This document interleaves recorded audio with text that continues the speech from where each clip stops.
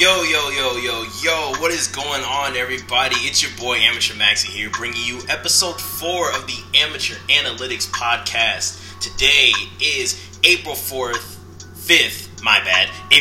2019, and we got a lot to talk about in today's episode, so let's just jump right into it.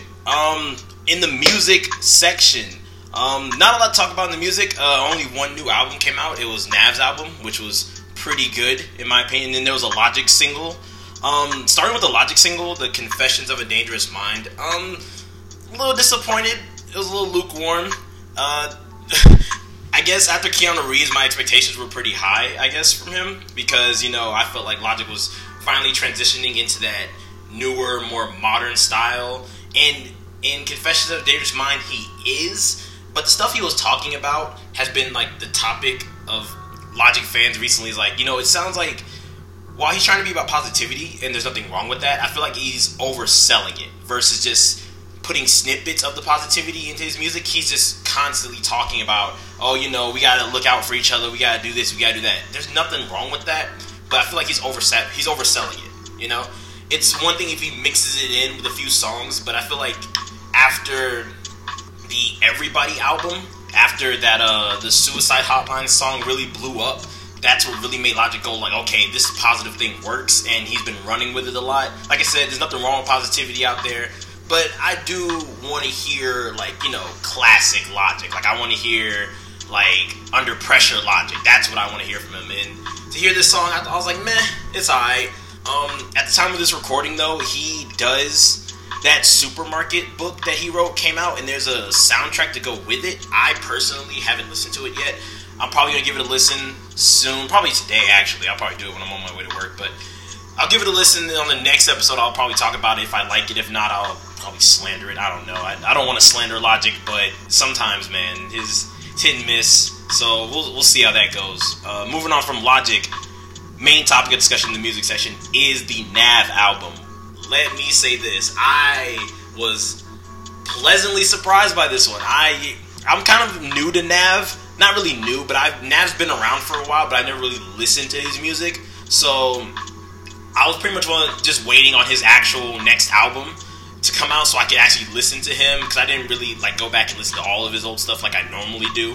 But I was waiting on this album, so I was like, okay, when this album comes out, I'll give it a listen and see what we're looking at. So I gotta say, it's pretty good, man.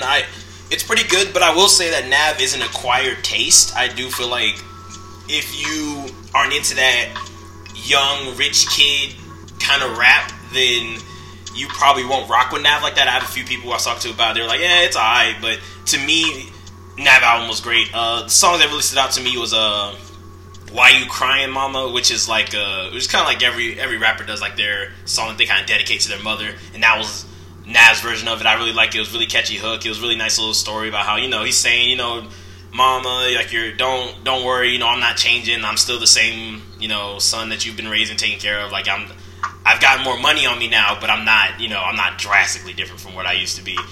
Other song, another favorite of mine was Price on My Head with The Weeknd. Honestly, The Weeknd really carries that song. His vocals, Weeknd's always been the GOAT, but he really killed it on Price on My Head.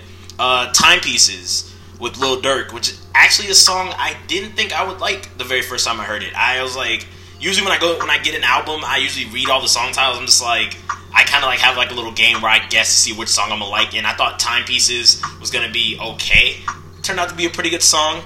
Really was fucking with it. Lil Durk actually has a really good verse in that song. For me not to be a big fan of him, I was really vibing with his verse on that. After that, it was Athlete. Athlete was really good. Habits is really good. Fun fact about Habits, from what I've heard, there was a rumor that Lil Uzi was supposed to be on Habits, but because of his whole situation with his label, his verse was taken off, and that's super disappointing to hear, because I think Uzi should have been on this album, period, but anyone who's an Uzi fan knows that Lil Uzi's not going to be having a struggle with his label and being able to put out his music. Hopefully he gets freed from that soon. There is a hashtag Free Uzi thing going around, and I hope he does get freed so he can, make music as much as he wants and be on people's albums as much as he wants. So that's disappointing here that his verse wasn't on Habits. Snap was another song I was really vibing with, really catchy, very kind of classic, I would say classic Nav, or something that's Nav's earlier stuff that I've heard prior to this, so it was very reminiscent of that. And really good album. The only thing that was weird about this album, though, was like it came out, and then like 3 days later, he went on Twitter, Nav went on Twitter and announced like the deluxe version was dropping at midnight. We're all like, why didn't you just drop the deluxe version? The deluxe version had a few more songs on it. Athletes, part of the deluxe version. Habits is part of the deluxe version. There's a song called Amazing with Future on there. That song's pretty decent. That song was on it. But it's like, what was the point of dropping your album to be like, oh yeah, here's the other, like, here's the other half of it or the other quarter of it. We're all like, dude, why didn't you just drop it all at once? But, you know, whatever.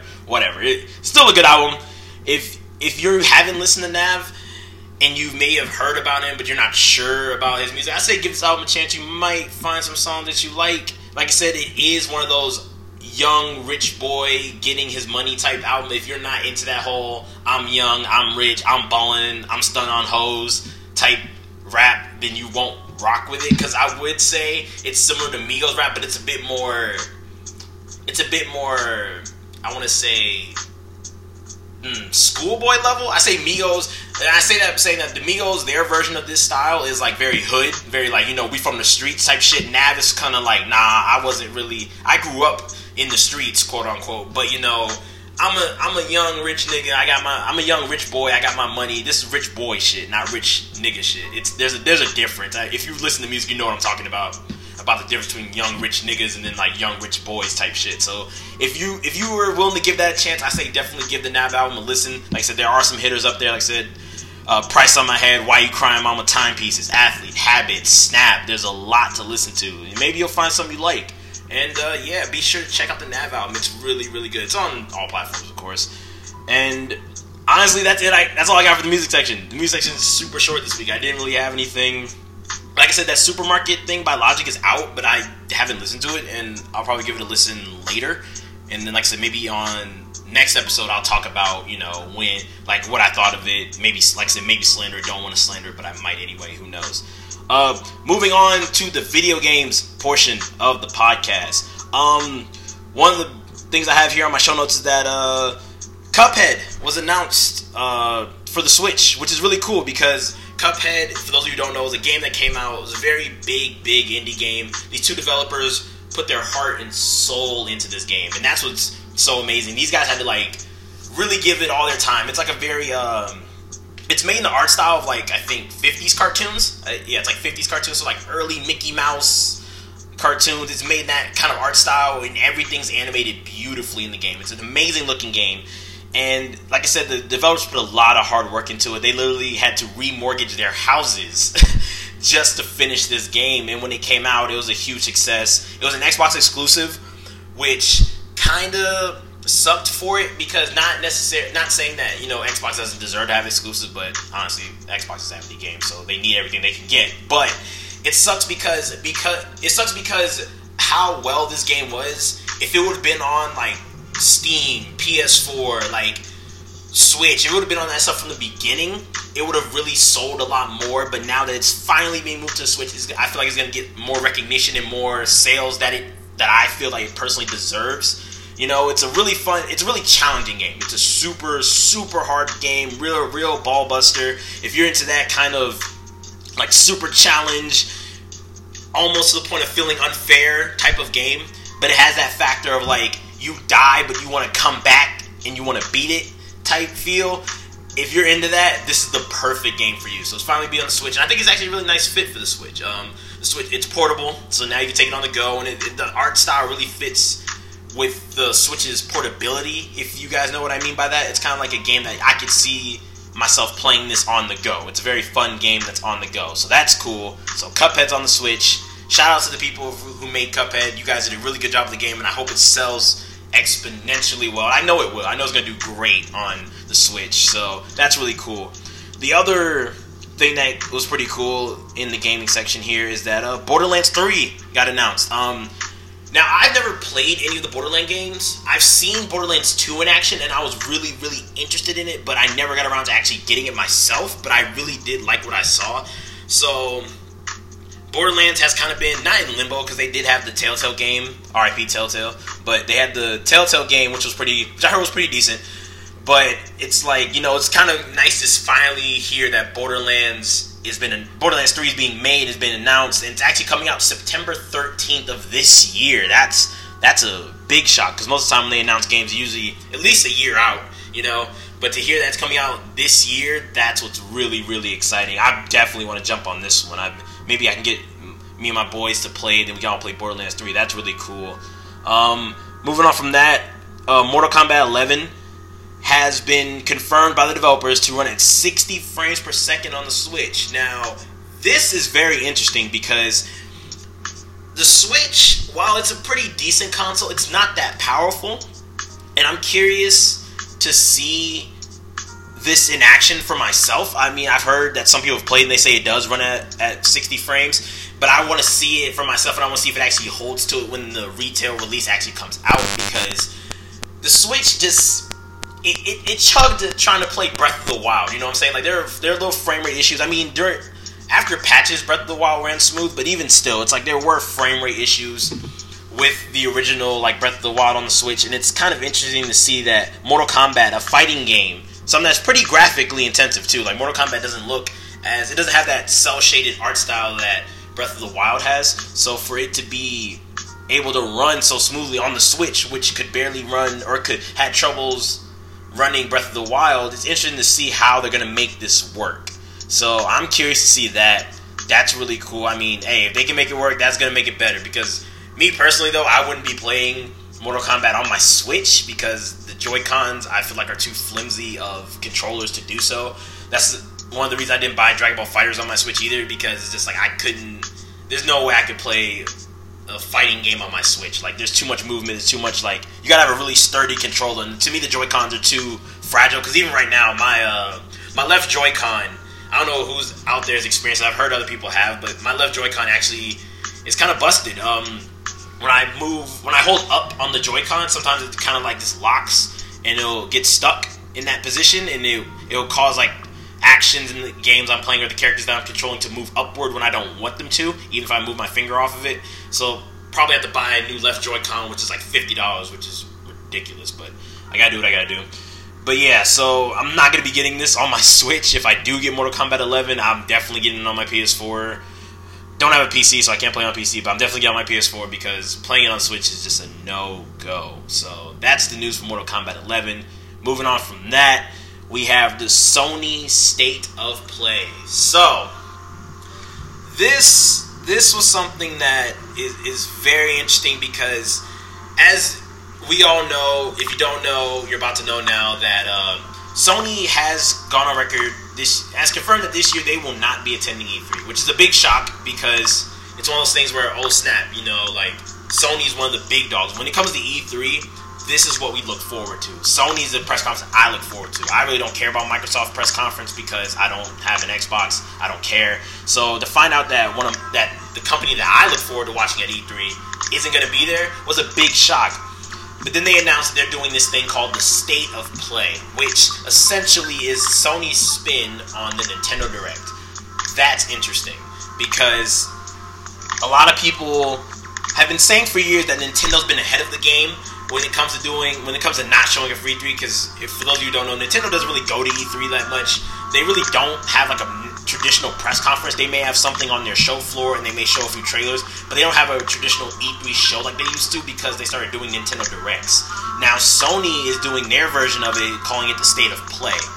It's kind of like the State of the Union. I get it, it's a joke, but to me it sounds like Sony's being super pretentious. Like, for anybody who's been watching the Sony press conferences, everyone knows that Sony's had their heads up their own asses for like years, and it's just like calling it the State of Play. It's like, oh wow, look at us, we're gonna call our directs the State of Play, like we're the president of the video game landscape. It's like, guys, calm down, all right. And for your first State of Play, very, very underwhelming. That's it. Like, it was super underwhelming. Like, I didn't see anything that piqued my interest. And I get it, it's a commercial. Essentially, it's just like a commercial. And I'm looking at what they're showing off. I'm like, none of this really interests me. There's an Iron Man game that's on VR. What? like what? Like, there's an Iron Man game on VR? Like, I'm not about to buy a VR to get an Iron Man game. Like, who the hell was like, yeah, dog, let's make an Iron Man game. Let's make it for the VR, bro. Like, that's totally what the masses want. No one's made an Iron Man game before, so if any Iron Man game were to come out, people would be like, yo, if it's made by the same team that made, if it's made by Insomniac, and Insomniac made it like they did Spider-Man, Iron Man game will be fire. Show us an Iron Man game, and it's on the VR, and I don't want that shit. Like, who's really gonna buy a VR to get this Iron Man game? The VR already gives me a headache. Like, I've played with the VR, and I've done virtual reality stuff. Virtual reality gives me a headache, so there's no way I'm actually gonna be able to get this game and be able to stomach it for more than, like, 20 minutes at a time. And this is really disappointing to hear because, not necessarily because it's on VR, but because, well, actually the reason isn't because it's on VR. And it's one of those things where I know they're supposed to be making like a cinematic universe, Marvel gaming universe type of thing, and Spider-Man was the kickoff for that. So to hear that there's an Iron Man game, it's like, oh shit, this is like a continuation of what they started with the Spider-Man thing, like moving into the Spider-Man territory. And I'm like, this isn't it. Like, this isn't it. Like, no one's gonna play this game. Like, even if the story is good, no one's really gonna play this game because no one really has a VR. And the people that do, they might get it, but it's not gonna do well. This game isn't gonna do well only because the VR, while it is a good virtual reality headset, it's the best on the market, honestly, it's still not, you know what I'm saying? It's still not something that everybody that has a PS4 has. It's almost as much as a separate console. Like, I think a VR is like a little over $200, almost maybe $300. And at that point, if you're deciding between like a VR and like a Switch, you might as well buy a Switch. You know what I'm saying? So not a lot of people have a VR. So it kind of sucks that the Iron Man game is going to be on VR, but it's whatever. I mean, hopefully they realize that it wasn't the best idea and they try to rework it and give it like an actual like traditional like console release. And other than that, the state of play really didn't have anything that was interesting to me. I like I said, I watched bits and pieces of it, and I was just like, yeah, this isn't it. Like I said, it was their first one, so they may work on it, and then the next one they'll have a better one because they are doing these just like Nintendo does theirs. Like they're gonna be quarterly, so at least 3 times a year, we're gonna be hearing about the new games that they're working on or new projects. Hell, they may even announce the PlayStation 5 in one of them. But it's one of those things where it's like this wasn't a great showing for their version of Nintendo Directs. And one of the things that I feel like it was lacking too was like the personality that Nintendo Directs have. Nintendo Directs are very good. Whether the games that they show in the Direct are good or not, or whether I could care less about them, I gotta admit that Nintendo's presentation for these Directs is really good. Like, they have on-screen talent, they do a good job of transitioning from game to game. They'll be like, hey, here's what's coming out for the Switch, and then they have the little Switch snap sound effect thing, and then they go to all Switch games, and they may talk about certain games, or like if there's a focus for Nintendo Direct, like how the last one was focused on Fire Emblem, they really showed a lot of Fire Emblem stuff. Like, they do a good job of transitioning through what they have to show off, even if it's not a lot. With State of Play, it felt like it just wasn't there. Like, they didn't have the on-camera talent. They didn't have the transitions really there. It was okay. It's something that, of course, the next one, I expect it to be better. Like I said, it is their first time doing this, so they may not have had time to iron out all the details of how they want these transitions to go and how they want this thing to work. But hopefully we see in the next one that, Sony really brings it in. Like I said, I don't mind these. I just want to see them do better. Like I said, just work on the transitions, work on your on-camera talent, and give us a little bit more to show. Like, give us something that people actually want to see, you know what I'm saying? Like, Nintendo's first Direct of the Year kind of had that problem too, where, Fire Emblem was cool, but they didn't really show off anything that was too, like, oh my gosh. Like, they completely left out Luigi's Mansion, Animal Crossing, 2 games that are supposed to come out this year. So, like, Sony, just work on it, bring something to the table, and this also transitions to what I want to talk about next, is the state of E3. So, with this, Microsoft is really the only one showing up at E3 now, and they're super cocky about it, like it means something. Like, you guys have, like, all these controllers but no games. You guys have, like, you guys apparently might be showing off your 2 new Xboxes, but you don't got any damn games to show us, so it doesn't really matter what you show off when you don't have any games to play on the thing. So, that's kind of interesting. So, E3, I'm curious to know what we're going to do with E3 moving forward. I have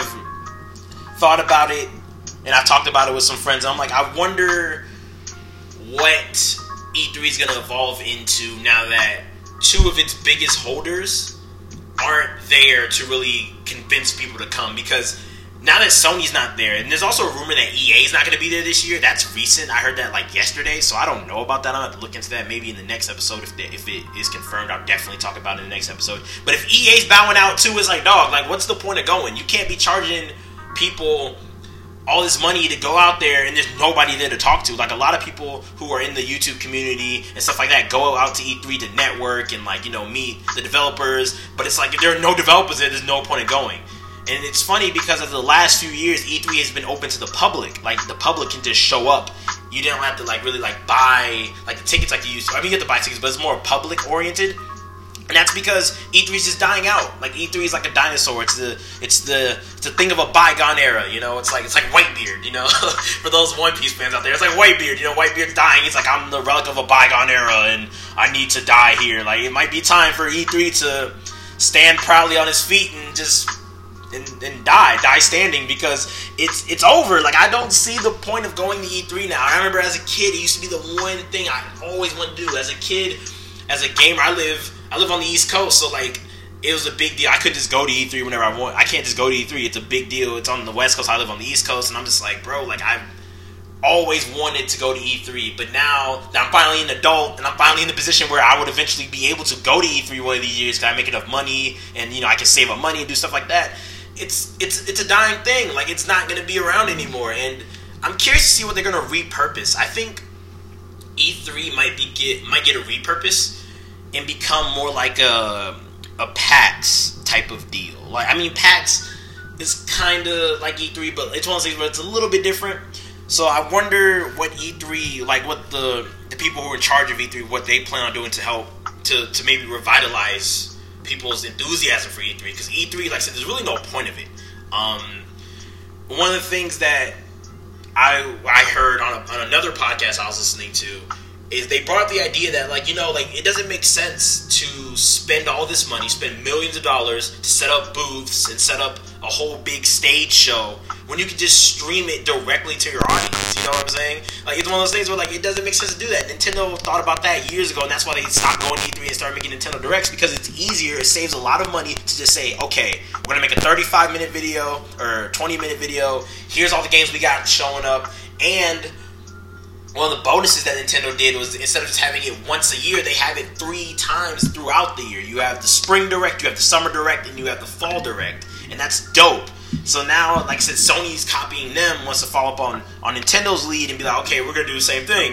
And then E3 is going to be looking bare. Like, there's nothing going on. Like I said, and if EA's bowing out, then that's another big company has gone. I know a lot of people don't care about EA, or they hate EA or whatever, but it's like if another company bows out, you know, there's nothing really going on at E3, and there's no reason to actually spend the money to go all the way out there and just look at, like, these barely, like, active booths. Like, it's like, okay, yeah, they're gonna have people on the show floor and stuff like that, and little booths to maybe play some demos, but as far as, like, the big developers and all that stuff, they're probably not gonna be there because there's no reason to be there when they're just gonna show all their stuff directly to their audience through the internet, which is something that's just been slowly killing E3, and it's sad. But like I said, I think it might be time for it to pull a Whitebeard, you know, the relic of a bygone era, and just stands up on its feet and just die out, and we move on. You know, maybe they can repurpose E3 into something better.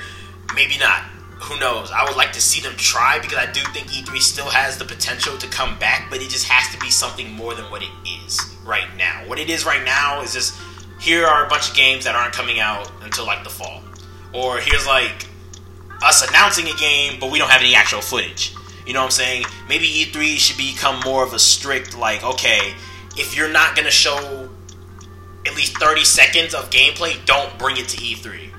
If you don't have a demo, don't bring it to E3. Because other than that, it's like all this stuff about people just announcing games. Most companies just announce their games through their Twitter or through their Instagram. You know what I'm saying? Like, they announce their games through social media. They don't need to actually go to E3 to be like, hey, we're working on this game. We don't have anything to show, but it's coming. When they could just type that out on Twitter and be like, hey, we're working on this game. We'll have something to show in, like, I don't know, 2 or 3 months. You know what I'm saying? So E3 is just becoming a dying fad. Maybe they should become more strict with the rules. And maybe encourage the idea of, like, instead of getting more demos, of getting actual footage from games that are coming out in the show floor to make people want to watch it. Because, like I said, as right now, I really don't have a reason to watch E3 this year. I really don't. I don't care about Microsoft. I'm not going to watch Microsoft. I don't care about PC gaming stuff because I don't have a PC personally. Nothing against PC gaming, but I don't have a PC, so I don't have anything to watch. The only reason I was going to go there to watch was maybe Sony, see what games they announced. And then Nintendo was probably going to show off, probably focus on, like, some of the games that are coming out, like maybe Luigi's Mansion 3 and, like, Animal Crossing and Pokemon, but, like, I have no reason to really watch it. Like, Sony was the big dog that brought us, that made us go, okay, we're all going to sit down tonight and watch the E3 press conference and see what Sony's bringing to the table. So for Sony to be backing out, it just makes you wonder, man, what's going to happen to E3, It's crazy to think about. And that's all I got for the gaming section. Pretty quick with today's stuff. I mean, like I said, didn't really have a lot to talk about in the music or the gaming section. The manga chapters are pretty short too, because this time I'm back to reviewing 2 of them. But this is your warning. If you are not a manga reader of My Hero Academia and One Piece, this is your chance to bow out now. I will be spoiling the 2 most recent chapters for both series. So if you do not want to be spoiled, get out. Get out right now. And if you don't want to be spoiled, like I said, peace. Appreciate you. If you enjoyed today's episode, enjoyed the little things I had to say for, like, I guess 15 minutes now, it hasn't been that long. If you enjoyed what I had to say, make sure you tell a friend, and, support your boy. You can subscribe to me here on Anchor.com or Anchor.fm or whatever. You can subscribe to me for, I believe, 99 cents, $5, or $10 if you want to subscribe. Support your boy. I got bills to pay, whatever. Appreciate you listening, and I'll catch you in the next episode of the podcast. Now, moving on to manga stuff. My manga listeners, I know you've been waiting. It's time to talk about some big stuff in both One Piece and My Hero Academia. Starting with My Hero Academia as usual. Usually these chapters tend to be shorter. My Hero Academia, Chapter 221, All for One's Gift, or A Gift from All from One. So we find out that this giant creature, his name is really hard to pronounce, so I'm just going to call him Giga. So Giga, not to be confused with nigga, Giga is like this giant rock-like bodyguard that used to protect All for One around the time he got defeated by All Might. Like when All Might beat him down back in the day, he used to protect him. He served as his bodyguard, and now he's beating on the League of Villains. Like he's completely dominating them. Like they have no chance. Shigaraki can't do anything. Dabi's flames, he's like eating Dabi's fire, and this dude is just like a monster. Like he is unstoppable, and it's crazy to see that All for One had something this powerful just in the back, just sitting behind him in the back, waiting to be used whenever I guess he deemed it was necessary. But it's crazy, and like how we left off in the last chapter, the doctor actually contacts them through a radio.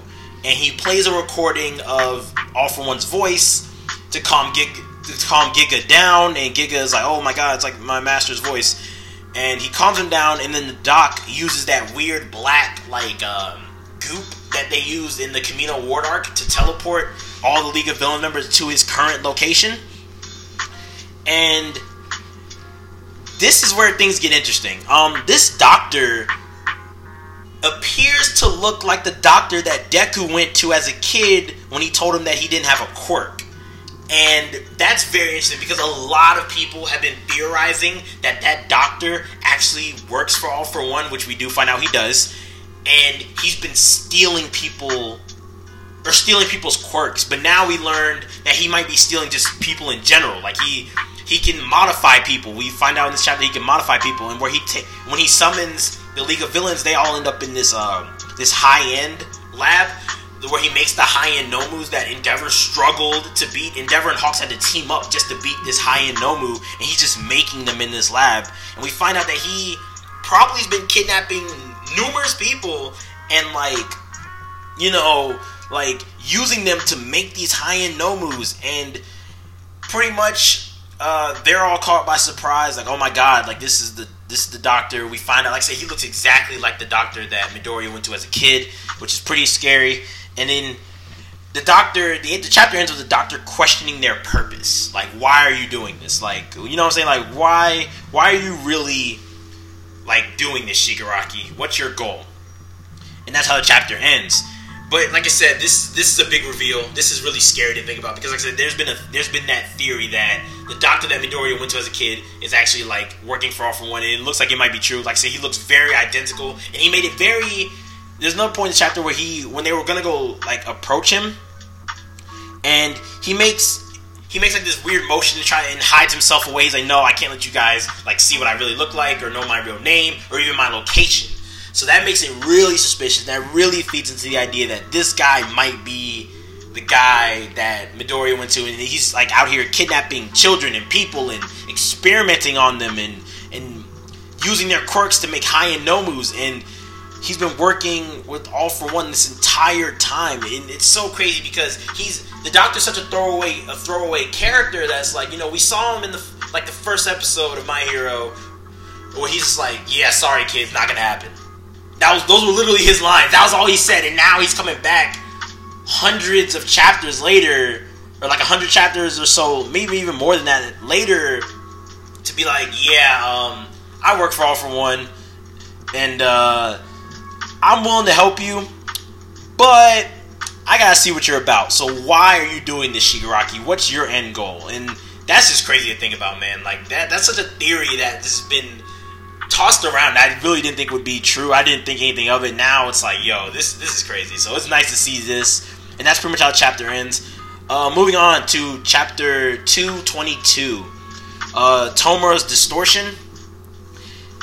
This is pretty much a chapter I was really excited to read because this gives us the backstory of Tomura Shigaraki, and this is some dark stuff. Like, it's gonna be really interesting to see how they handle this in the anime, because the anime is really good, but I do think one thing it's done really well when it comes to being as popular as it is, that it's not too heavy when it comes to the subject matter. There are darker moments in the anime, like especially around season 3, we had like some of the darker sides of things, but this is actually something that when the anime does get to this, however many arcs it takes, or however many seasons later, it's going to be really interesting, because we learn that Tomura, he awakened his quirk, and he ends up murdering his entire family. Those hands that he has on his body, like that you see on his face and on his arms, those little hands that he wears, are the body parts of his family members that he killed.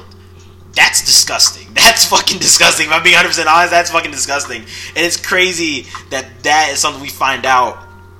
And we learn that the reason he wears these body parts is because he really doesn't have a lot of memories of his family. But when he wears them, like when he does get these memories back, he kind of like has this moment where like he freaks out and he starts to have like panic attacks. But he wears those body parts to keep him calm. And that's, like I said, that's really, really gross that he wears the severed hands of his old family members that he killed. And we also learned that when All For One met him the first time, you know, they had a discussion about, no one's come to save you, and we gotta get more context on that. Apparently people, like random civilians saw Tomura just sitting there, like helpless, and everyone kept saying, oh, a hero will come and save him, a hero will come and help him, and no one ever did, so that's kind of sad. But we learn, like, about, you know, like, how he really met All For One, how All For One said, you know, from this moment on, he took him in, he gave him a room, he's like, you know, from this moment on, I'll be your master. And so he agreed to take care of him, and the doctor's in that scene, in that flashback, he's like, you know, should I experiment on him? And All For One's like, no, we're just going to raise him. We're going to teach him how to control his rage, his anger, that outburst that he had that killed his family. We're going to teach him how to harness that and use that to harm people. Like, you know, All For One's twisted, so he's going to manipulate Tomura to using him for his own, you know, evil misdeeds. So it's kind of crazy to see that, like, you know, Tomura killed his family, and he's like, you know, we're going to use him. Like, we're going to take advantage of this kid's, like, despair. And it does a really good job of showing how the hero society, how the society of My Hero Academia works, because one of the things that was brought up during the Kamino arc when All Might and All For One were fighting was, you know, when he revealed that, you know, Tomura Shigaraki is All Might's teacher, Nana, that's her grandson, and All Might, like, freaks out, like, he has, like, this panic attack, and he's, like, freaking out. It really shows that how, had All Might found Tomura and saved him, Tomura really could have been a really good guy. Like, even though his powers are very destructive and dangerous, he could have been a good person. It all really depends on, who would have stepped in to save him. No heroes actually stepped in to save him. It was all from one, a villain who found him and took him in and said, I'll look out for you. I'll do whatever, I'll take care of you. You'll be you'll be my pupil. I'll raise you. And it's crazy to think how different things would have been had All Might found him. Had All Might found him, he probably would have took care of him too and be I'll raise you. But then Tomura would have been a good guy. He would have been, a good guy. And that's kind of cool to see how, easily how two-sided the world is, your influencers, and how, when it feels like no one's there for you and people abandon you, the person that saves you, you become loyal to them regardless of whether or not they're really doing something that is morally good or bad. You know what I'm saying? Like I said, had he been saved by a hero, like I said, had All Might found him once and took care of him, or Gran Torino or something like that, had found him and was like, oh yeah, you're Nana's grandson, I'll take care of you, I'll raise you to be a good guy. He would have been a good person, but because he wasn't found by a good person, he became who he is, this really psychotic and twisted man-child. And it's all because, All For One found him and took him in and said, I'll breed him to be what I need him to be. It's crazy how, really two-sided that coin is, and how easily someone can either have been a good person or a bad person. After that, we learn about Tomura's vision, which is a very simple vision, but I do like it because I feel like we don't get this very often with villains in any form of media. Is he just wants to destroy everything? He full anarchy, not anarchy, but he just full chaos. He does not care about anything. He's like, I don't have some ultimate goal of ruling the world or just taking over the world. I just want there to be chaos. I just want to destroy everything there is. And the doctor is like, okay, that's the doctor laughs at him because he's like, oh, that's very childlike, you just want to destroy everything, ha ha ha ha. That's very childlike, but I'll lend you a hand. So the doctor agrees to work with them. He's going to help them out, but he does want them to prove their worth. He does feel like they're still weak and that they have a lot to learn, so he does want them to prove their worth by going back and defeating Giga, which is what they do with the whole league does, except Dabi. Dabi actually kind of dismisses the idea of going back. He's like, you know what, this is your problem, Shigaraki, I really don't care. Besides, I have to go meet up with a very important ally. And that brings us back to the earlier part of the last arc with Hawks. Hawks is playing a double agent. He's the number 2 hero right now. He's playing a double agent. He's working for the Hero Association, but he's also pretending to work with Dabi so that way he can get more information about the League of Villains. And Dabi, like I said, he's dismissive of it. He's like, I don't care about, helping you conquer that monster. That's your problem. That's not mine. I'm going to go do what I want to do. So that's interesting. Dabi's showing his independence, kind of separating from the group. And the doctor ends up sending them back to where Giga is, and then Tomura claims, all right, your king has returned. He's more confident now. He plans on actually defeating Giga and taking him down and, claiming his dominance, and now Giga hopefully will serve Tomura, which we all know that's eventually what's going to happen. Who knows how long it's going to take, but we know that he's going to defeat Giga, and then Giga's going to want to serve under Tomura. So that's interesting. And that's really cool. And I'm curious to see where it goes. If Tomura actually beats this thing, that's a very threatening villain to have on his side. It's going to make it interesting for when they have to go up against Midoriya, and how people like Midoriya, Bakugo, Todoroki, and all them are going to counter that. How the hero's going to counter something that's so powerful that even All For One's been hiding from people. So I'm curious to see how they go with it. And that's pretty much how the chapter ends. Tomura said, I'm going to take you down, and end of the My Hero. Really good chapter. Really nice to see the Tomura backstory. It's sympathetic, but it's not the most sympathetic to me. I feel like nowadays a lot of villains have to have these sympathetic backstories where we really feel for them and want to understand why they're motivated beyond them just being an evil person and just wanting to cause chaos. Tomura's, I didn't really feel sympathy, but I do like the idea, like I talked about earlier, how really in the world of My Hero Academia, everything's really on this coin, this two-sided coin. You have the heroes, you have villains, you have light, you have dark. Everything's really, the whole premise of the world is based off of a coin. in a weird way, like a metaphorical way. It's like it's a coin. Like I said, if someone else had shown up and met Tomura that day, he could have easily been a completely different person. And that's so nice to see it in a very like visualized way of like, hey, I'm gonna take care of you, and then he became evil. Versus had All Might or Gran Torino showed up and be like, I'm gonna take care of you. He would have been a really good guy, like a really good hero even. So that's it for My Hero Academia. Moving on to One Piece. One Piece chapter 937. The chapter starts with us seeing Olin or Big Mom and Chopper and all them headed to the Udon prison still, and her and Tama are talking about Oshiroku, which is like a very like Japanese type of like sweet, like red bean kind of sweet, and Chopper knows there isn't any Okirushu at the Udon prison, and he's all like crying, like, oh my god, like what have I done? I lied to her. Now when we get there and there's no Oshiruku, she's gonna like attack Luffy. Who knows? And Chopper feels kind of bad.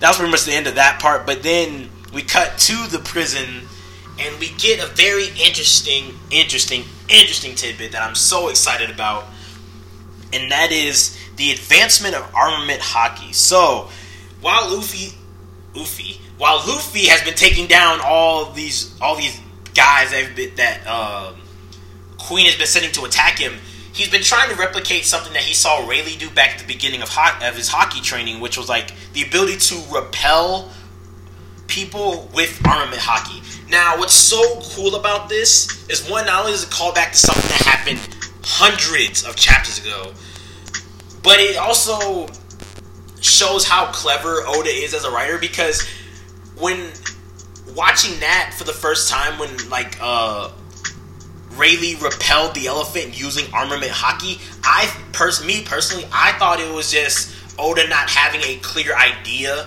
of what armament haki was at the time. So when he had that first example of it wasn't armament haki, and then he wanted to visualize it better. Like, I thought it was just like some early rendition of what armament haki was, and he didn't know what to do with it. So when after the time skip he revised it and made it to where how we see it now, where armament haki is you coat your arms or legs or body parts in like a black aura or like a black like armor like skin, and then you use it that way. But no, like this is actually a form of armament haki that's just way more advanced than the coating of the arm and legs or whatever. And it's something that we actually saw back in Marineford.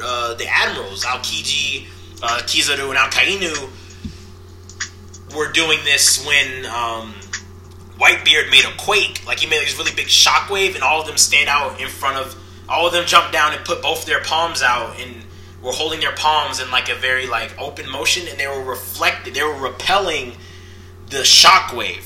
Like I said, I thought it was something that was just a throwaway thing. And also Sentomaru, the guy who attacked Luffy back at Sabaody, he was able to use this ability as well, which is another thing. It was like, holy shit, like he was using like an advanced version of armament haki too.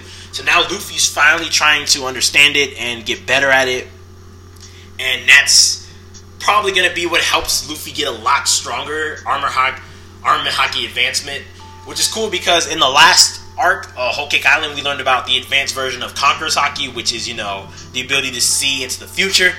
Now we're getting the advanced version of armament haki, which is the ability to, I guess, repel or create armor without actually coating the body. Like, you can probably deflect attacks before they even get to you. Which brings up another thing that I question about the armament haki is, it's a safe assumption that Shanks has this advancement, but it also kind of adds credence to it with Shanks too, because one of the times we kind of get introduced to Whitebeard, and Shanks and Whitebeard met up before the war, when Shanks was boarding the Whitebeard ship, people were passing out due to his Conqueror's haki, but the ship itself was like cracking and like breaking and like shaking a little bit. Like, there were parts of the ship, like the wood along the ship was cracking and breaking, and I wonder, was that the Conqueror's haki or was that Shanks' armament haki doing that? I think it might fall into the realm of armament haki because it's causing destruction. Like, as we know, Conqueror's haki incapacitates people, but it doesn't cause like the environment around it to be disturbed. It's just like a shockwave of willpower that knocks out weak or low constitution people. So I wonder, is the advancement of armament haki can actually cause physical damage? Like, you know, with the advancement of armament haki, you can cause destruction as you walk, like how Shanks was doing. So that's pretty cool. And then we get a scene of Queen eating Oshiroku, the thing that Big Mom wants. So that very obvious that we're probably gonna get a Queen versus Big Mom fight, because she's eating Oshiroku, he's eating Oshiroku, and Big Mom's gonna show up and she's gonna want the Oshiroku, and that's gonna lead to like a big fight. Obviously, Big Mom should wipe the floor with Queen. I don't see Queen like beating Big Mom. He might be able to maybe hold his ground a little bit, because this might be a cool thing where like they show up, she wants the Oshiroku, she attacks Queen, and Queen reveals the devil fruit, and then he kind of like not beats her, but like holds his own for a little bit, and then she eventually will stomp him down. So that's kind of funny. So the setup is there. We just need Big Mom and them to arrive. But cool, we finally get a development on the advancement of armament haki, and we also learn about something else that's really important about haki in this chapter, and that takes us into the next part of the chapter, which is Zoro versus Gyukimaru, the bandit that stole his sword in the last chapter. Or not the last chapter, the chapter prior, but we find out that his name is Gyukimaru. He's the thief. He's like a bandit, and he stole Zoro's Shisui, and he took it back to where it belongs, which is Ryuma's grave. And we learned some interesting stuff about Ryuma. We learned that back in the day, you know, Ryuma is considered to be the hero of Wano, like the sacred hero of Wano, like the protector of the land. Because back in the day, Wano was seen as like this valuable country, the country of gold. It had all these amazing resources and all this fine material for the world. Like the world government wanted it, like pirates, everybody was after it. But Ryuma was the one that deterred everybody. Like he pulled out his sword and he would fight anybody who came into Wano and tried to steal their stuff. He like protected the entire country. He was like the country, like I said, he was the country's like sacred hero, which is interesting because it's interesting that like Oda tied Ryuma in this way. Like it's something that we knew we'd probably get, given that, you know, the earlier stuff in this arc where Zoro got Shisui taken from him, and you know, they say this doesn't belong to you, it belongs to the great hero Ryuma. This belongs to Ryuma, a very famous samurai. So it's good to see that this is coming back in. We also learned something very interesting about Shisui, the blade that Ryuma wielded, that it wasn't always a black sword. It was made that way. That is crazy. In the same chapter, we learned something else that's super crazy about armament haki. So due to Ryuma's numerous battles over the years, his blade eventually turned black. Which begs the question for a lot of things. One, obviously a Zoro power-up is incoming. I don't know what the criteria is to turn your blade black. Maybe you have to embed it with a larger armament haki, or maybe you have to fight with it while using armament haki a lot, but definitely a Zoro power-up. I think his Wado Ichimonji is going to be turned black. It makes sense because that's the one sword that Zoro's had since the beginning of the series. It's a sword that, you know, he made. It's a sword that used to belong to Kuina. It's a sword that he made the vow with when he said, you know, Luffy, I'll never be defeated again. So it makes sense if that blade turns black. But that brings up an idea that, like, yo, like, how does it turn black? Like, is it, like I said, is it through constant battles? Is it through, you know, just embedding your sword with a lot of armament haki all at once? Like, I'm curious to know how it becomes black. And I said, I wonder if Zoro is going to make his blade black. Like, maybe at the end of Wano or in the middle of Wano. Maybe one of his fights will push him to it. But that's another interesting thing we learn about haki. And then the chapter the chapter kind of, like, wraps up a little bit. Or not, like, really wraps up, but, like, moves on to a woman showing up, which she's holding Toko. She's this mysterious woman, but she obviously looks like Komurasaki. She's covering herself, she's bleeding, and she's like running away from Koamazu, who is actually the murderer of the flower capital that we learned about back in the earlier part of this arc. If you guys remember, there was like this murderer going around the capital killing all these people, and, you know, he's the one currently chasing Komurasaki and Toko. He's trying to kill them in honor of the Shogun. And that's the other thing we learned. Koamazu is the hired assassin of Shogun Orochi. Orochi's hired him to go around and kill people and stir up all this controversy, but he actually works for Orochi, which is really interesting. So, him and Zoro get into it. Like, Zoro kind of realized that, oh snap, this guy's like super strong. Like, I gotta, do my thing. And then they start fighting. And then during the whole fight, Yukimaru's like interrupting. Like, he's constantly trying to take pot shots at Zoro when he's like, not paying attention to him. And Zoro calls him out on that, saying that he's being like a bastard for like, taking shots while he's in the middle of another fight. And then during one of those distractions, Zoro ends up getting stabbed through his shoulder, like a very, very lethal blow to the shoulder. But in epic, classic Zoro badassery fashion, he tightens up his muscles and steals that scythe thing that Komazu's using, puts it in his mouth, and dices Komazu up with a Purgatory Onigiri, which perfect way to end the chapter. One great way to show off how badass Zoro is. As usual, Zoro, favorite character, hashtag Zoro boys all day, Team Zoro, Zoro over Sanji, don't at me, whatever. But yeah, that's how the chapter ends. Zoro apparently defeats Komazu, one good attack. Epic as always for Zoro. Moving on to chapter 937, it's called The Woman's Secret. Zoro beats Komazu, like I said. Yukimaru runs away.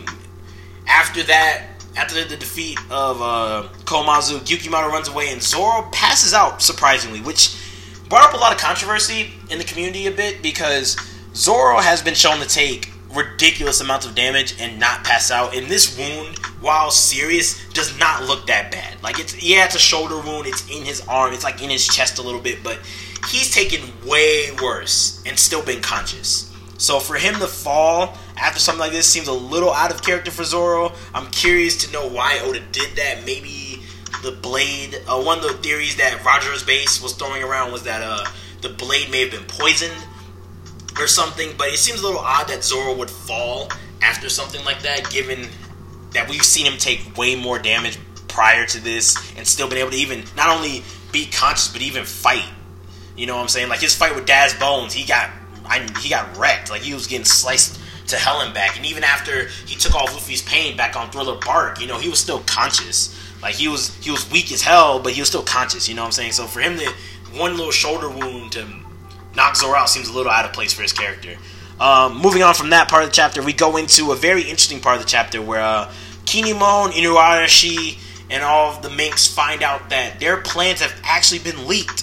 Their plans have been leaked out, and the Shogun and all of them know about the Fire Festival attack, or the attack on the Fire Festival, which is really interesting because now in the Flower Capital you see that like Drake and Hawkins are just taking down anybody who has, or just like on a manhunt, like they're just taking down anybody who has the crescent moon tattoo on their ankle. They're not even going like place by place anymore. They literally like, everybody get in the middle of the town, and if you see a mark on your ankle, you're dying. Like they are not playing around. Like, they're just throwing people in jail, they're killing people, they don't care. Like, so it's pretty interesting.